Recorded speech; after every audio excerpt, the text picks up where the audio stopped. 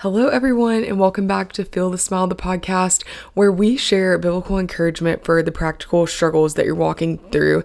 And to feel the smile is really to just experience God's joy and to experience His joy in all areas of life, especially learning how to find His joy in the hard days, in the mundane, which can so much be what life can feel like a lot of the times. I'm so excited. On a lot of our episodes, we get to gain wisdom from other people, but on today's episode, I'm just going to be sharing a little bit of wisdom on my own, and we're actually going to do a little different of an episode. I'm going to share a message, a passage that I have on my heart that I really feel like the Lord's just been teaching me a lot about. I am currently filming this episode at 9:30 at night, a little late night recording, truthfully, because I was supposed to record it today and ran out of time when the sun was up before the evening got started. So I just got home from being out late, and then now I'm just ready to record, ready to share this message. I got to speak this message at Feel the Smile Social. So if you were at Social, then here's just round two, except definitely a little bit more in depth than what I got to share at Social. And then I also just shared this message when I went and spoke to some middle and high schoolers last week. But I'm so passionate about this message right now because it's not just a message that I feel like will help you, but it's also one that's been so practical for me in my life. The title of it, if you are sitting anywhere ready to take notes, it's called Seeking Jesus Before We Seek Our Friends. And I really feel like this is something that the Lord has been teaching me right now, honestly, through planning Feel the Smile Social during a moment where I really should have gone to the Lord first and asked for His affirmation and assurance. I sought man above that, and because of that, I just really learned this whole life lesson that I think I will take with me throughout the rest of my life. But really it was cool because I got to share what I'd learned through that at Social with middle schooler and high schoolers, and then now getting to share it with you. But today I'm pulling from an Old Testament story. I don't know about you, but I used to never read the Old Testament. I was just a faithful New Testament queen. And then this year, I just really feel like the Lord has given me a new hunger for His word. I've just been praying for just the Lord to guide me through the Old Testament. I really want to read the whole Bible in completion. So I'm working on a plan through that, but I'm still trekking along through the Old Testament. So today we're pulling from 2 Chronicles 10, and we're going to talk about two kings, King Rehoboam and King Asa. One of these kings sought his friends, he sought man, and he never sought Jesus. And another one of these kings sought God, it says, heart and soul. So let's jump right in and learn how we can seek God first before we seek our friends. So I'm going to grab my Bible, and if you have yours, you can grab yours too. And I am going to flip over to 2 Chronicles chapter 10. Okay, this is where we're starting with King Rehoboam.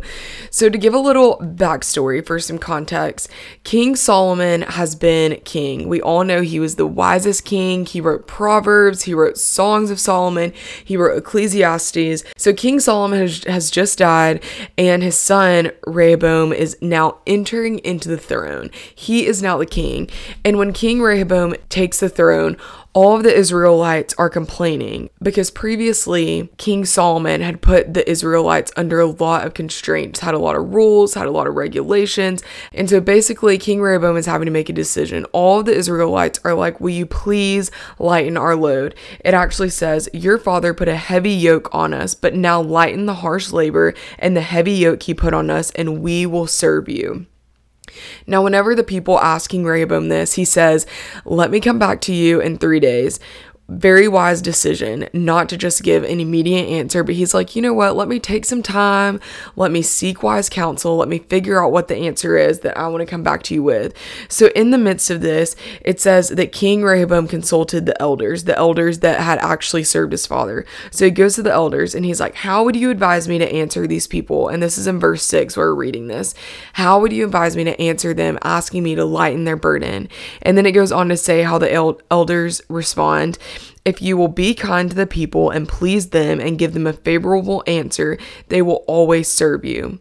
Well, after King Rehoboam received this advice, he's like, great, could be the right answer, couldn't be the wrong answer. To be safe, let me just go ahead and ask some other people that I really care about their opinion. So he goes back to his old friends. It actually says in verse 8, it says, King Rehoboam rejected the advice that the elders gave him and consulted the young men who he had grown up with. So think about your besties that you had grown up with.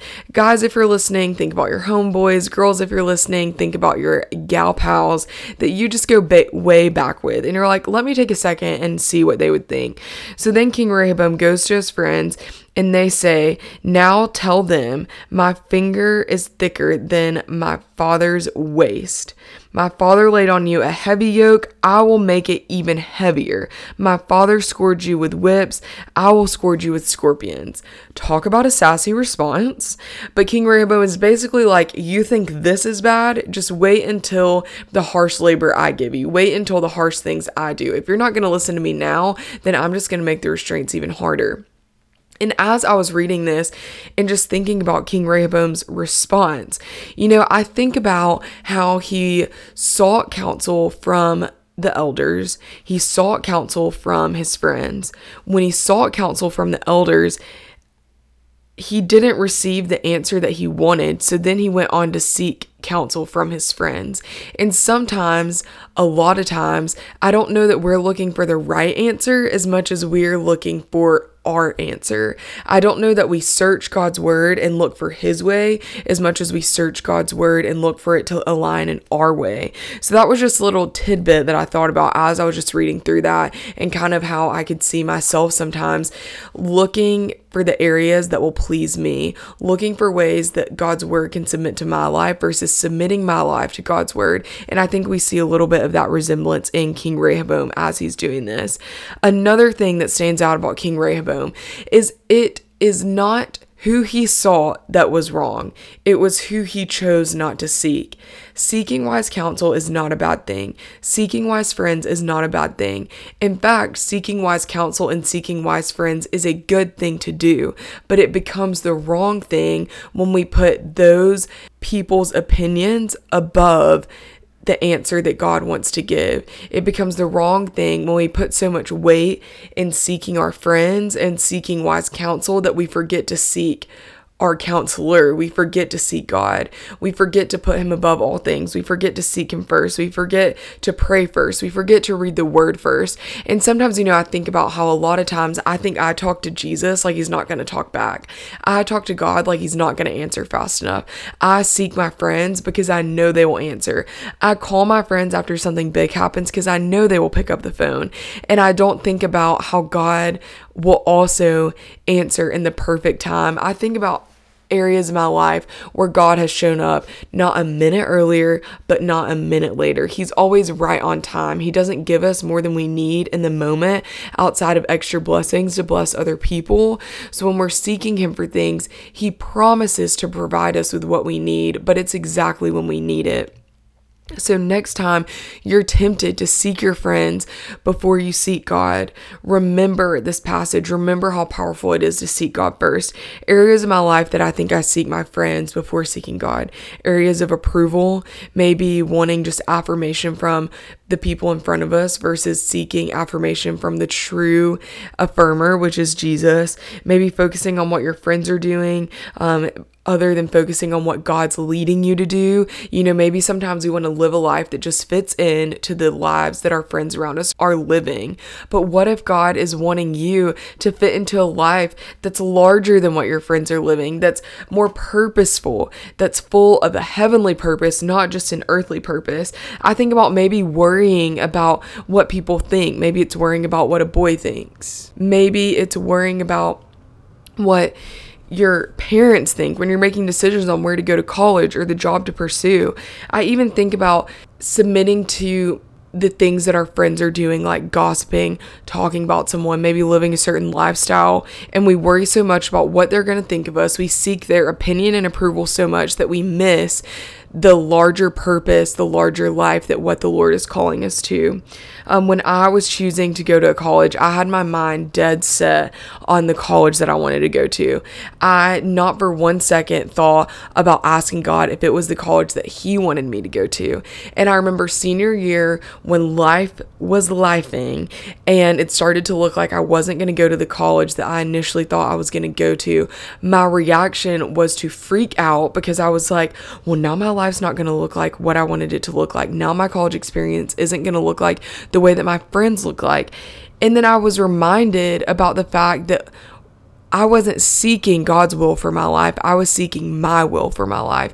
I wasn't seeking God's plan, but I was seeking what my friends around me were doing. And God's will, His way, ended up being way better than the 4 years in the place that I was going to choose. Because not only did God call me to a college, but He called me to a city. He called me to people.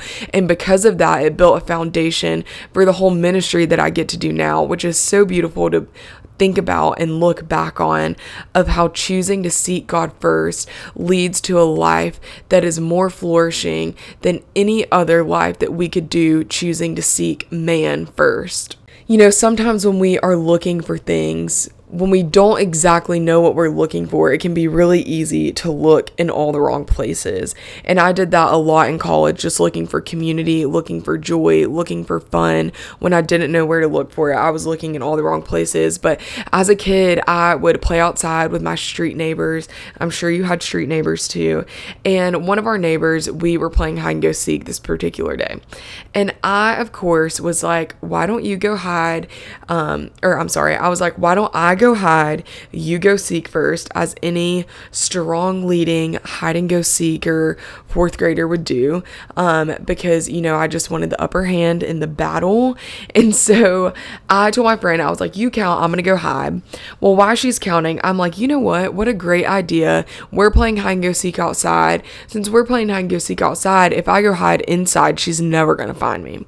So I remember running inside my house and hiding, and I remember watching my friend just search high and low in our front yard looking for me.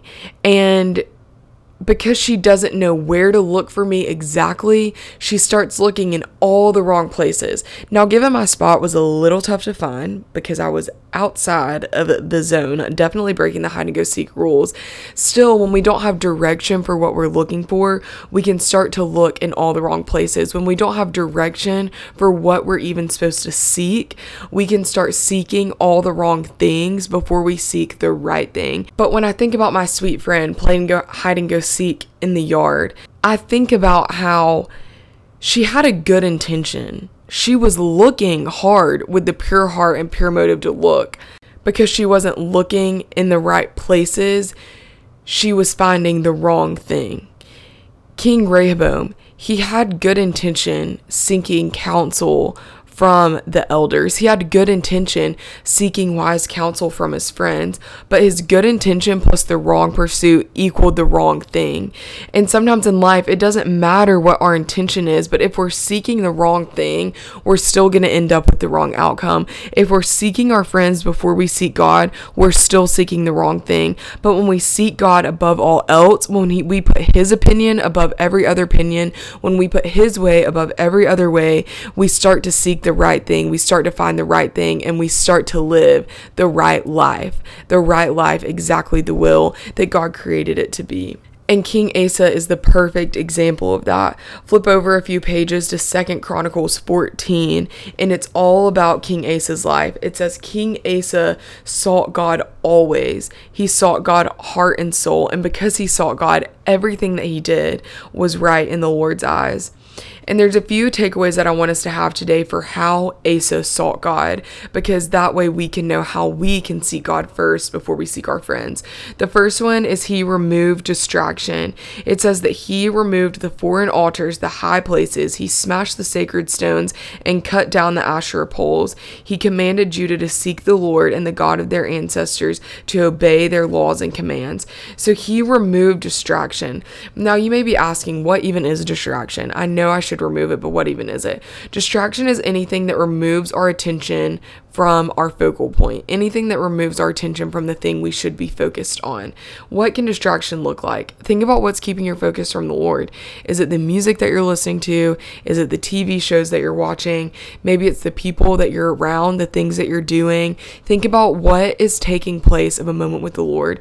Honestly, maybe it could literally even be sleeping. Obviously, we have to sacrifice our sleep to spend time awake during the day, which is probably the hardest thing to sacrifice. But maybe it's like you want to wake up 15 minutes earlier just to spend 15 minutes with the Lord before you get your day started. Maybe it's even something deeper like anxiety or loneliness that you're just overwhelmed with that's distracting you from spending time with the Lord. Maybe write down a few ways that you can take distraction by the reins, that you can remove distraction and start having moments with God. The second thing that he did was he removed other gods. Now, another god is anything that we're putting above God, anything that we are more focused on than the Lord, anything that we think about that consumes our mind more than God could. God should be our main thing, which means when life be lifing, life's worries shouldn't be what consumes our mind, but faith in God's plan should be. He should be consuming our hearts. He should be consuming our minds. So what is something that you are putting above the Lord? For me, I kind of wrote down my agenda. A lot of times I can be such a planner, probably deeper rooted in control, let's be honest, that I can want to take control of my plan and want my plan to have its way over focusing on God's plan. I can so easily put task above what God's calling me to do, because task and organization can be so much more convenient, when really God wants tasks to become second and he wants his will to become first. So what is something that you're just putting above the Lord? What's something that you're thinking about? Is it school? Is it relationships? Is it your achievements? Think about some things that you tangibly think about, that you set your mind on more than God. The third thing that Asa did was Asa was surrounded by godly people. Because of the way that Asa sought God, it led others around him to seek God too. Because Asa sought God, he was surrounded by other people seeking God. Find a community of believers that you can surround yourself with. This can be really, really hard when you are in a season like high school, when you're like, I go to math class with the same people every single day. My friends are my friends, and there's nothing I can do to change that. I completely understand. It's really, really hard.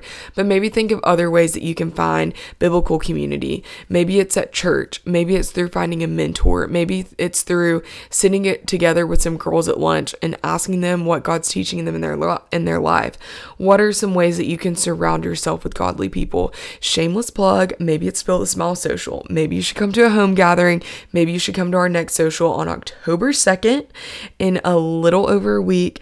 But find a way to surround yourself with other godly community. It's so important. We are not meant to do life alone, but we're meant to do it with other people.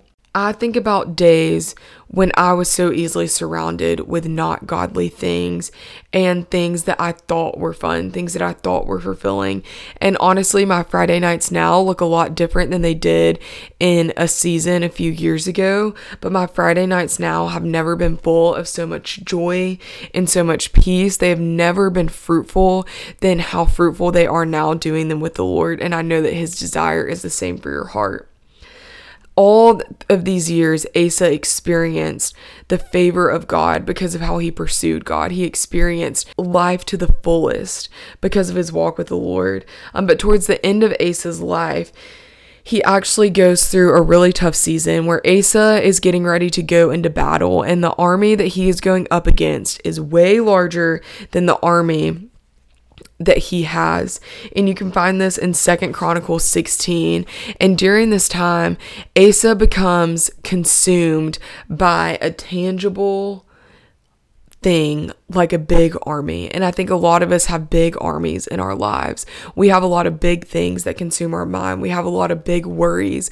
We have a lot of big tasks. We have a lot of big relationship issues that we let consume our minds. And because our mind are set on those instead of being set on what God can do, we start to depend on man. And just like Asa did, he called on his army in the neighboring city, and he's like, I'm about to go against a big army in this war. What do you think about us allying together and doubling the size of my army?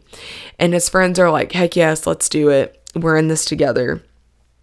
And it actually says that because he was caught up in the fact that his army was so big, because he came caught up in an earthly setback, he missed a moment with God because he wasn't dependent on God's Spirit, because he wasn't dependent on God providing. After years of seeking God first, this moment, Asa seeks man first, and he misses a moment for God to show up. And sometimes, I don't know about you, but I can read God's word and I can oftentimes get almost a little frustrated with the choices that the Israelites can make with what they're doing, because I know the other side of the cross. I know the other thing that God is doing. I know that God is bigger. We know the other side of the cross. We know all that God has done for the Israelites. We know all that he's done in his word, because we have his word as tangible evidence, that I can be like, why on earth, after years of experiencing God's faithfulness, of experiencing his promises, of experiencing the fruit of seeking God first, would Asa think God wouldn't show up for him? Why would he seek his men? Why would he seek man? Why would he seek his friends above seeking God, when every single time God has shown up for him? And as I had that thought in my quiet time, the Lord was like, but you do that every day. Every day I show up for you. Every moment in your life, I have shown up for you. Every hardship, I have made a way out. Every hurt, I provide healing to. Every pain, I have brought purpose from. Yet every time a new hardship, a new army comes up, you second guess me and think that I won't provide for you. And as I sat and thought about that, I was reminded of how faithful God has always been, yet I still second guess his goodness. Every day he tells me where to walk, and I still second guess the move. Every day he wakes up and he's excited to spend time with us, yet we roll over and choose to spend the first minutes of our day on Instagram instead of a moment of thankfulness in his presence. Every day he speaks value and worth over me, yet I choose to speak the opposite over myself. Every time he's ever healed my family and restored my hope, I look at him and I say that that's still not enough. And it just makes me think about how we don't seek God first because he wants us to live a miserable life, bored in his presence. We seek God first because he first saw us. We seek God first because of every time he's shown up for us in our life. We seek God first because the only way that we can honor him and repay him for every good thing he's done for us is by living a life of worship in his presence.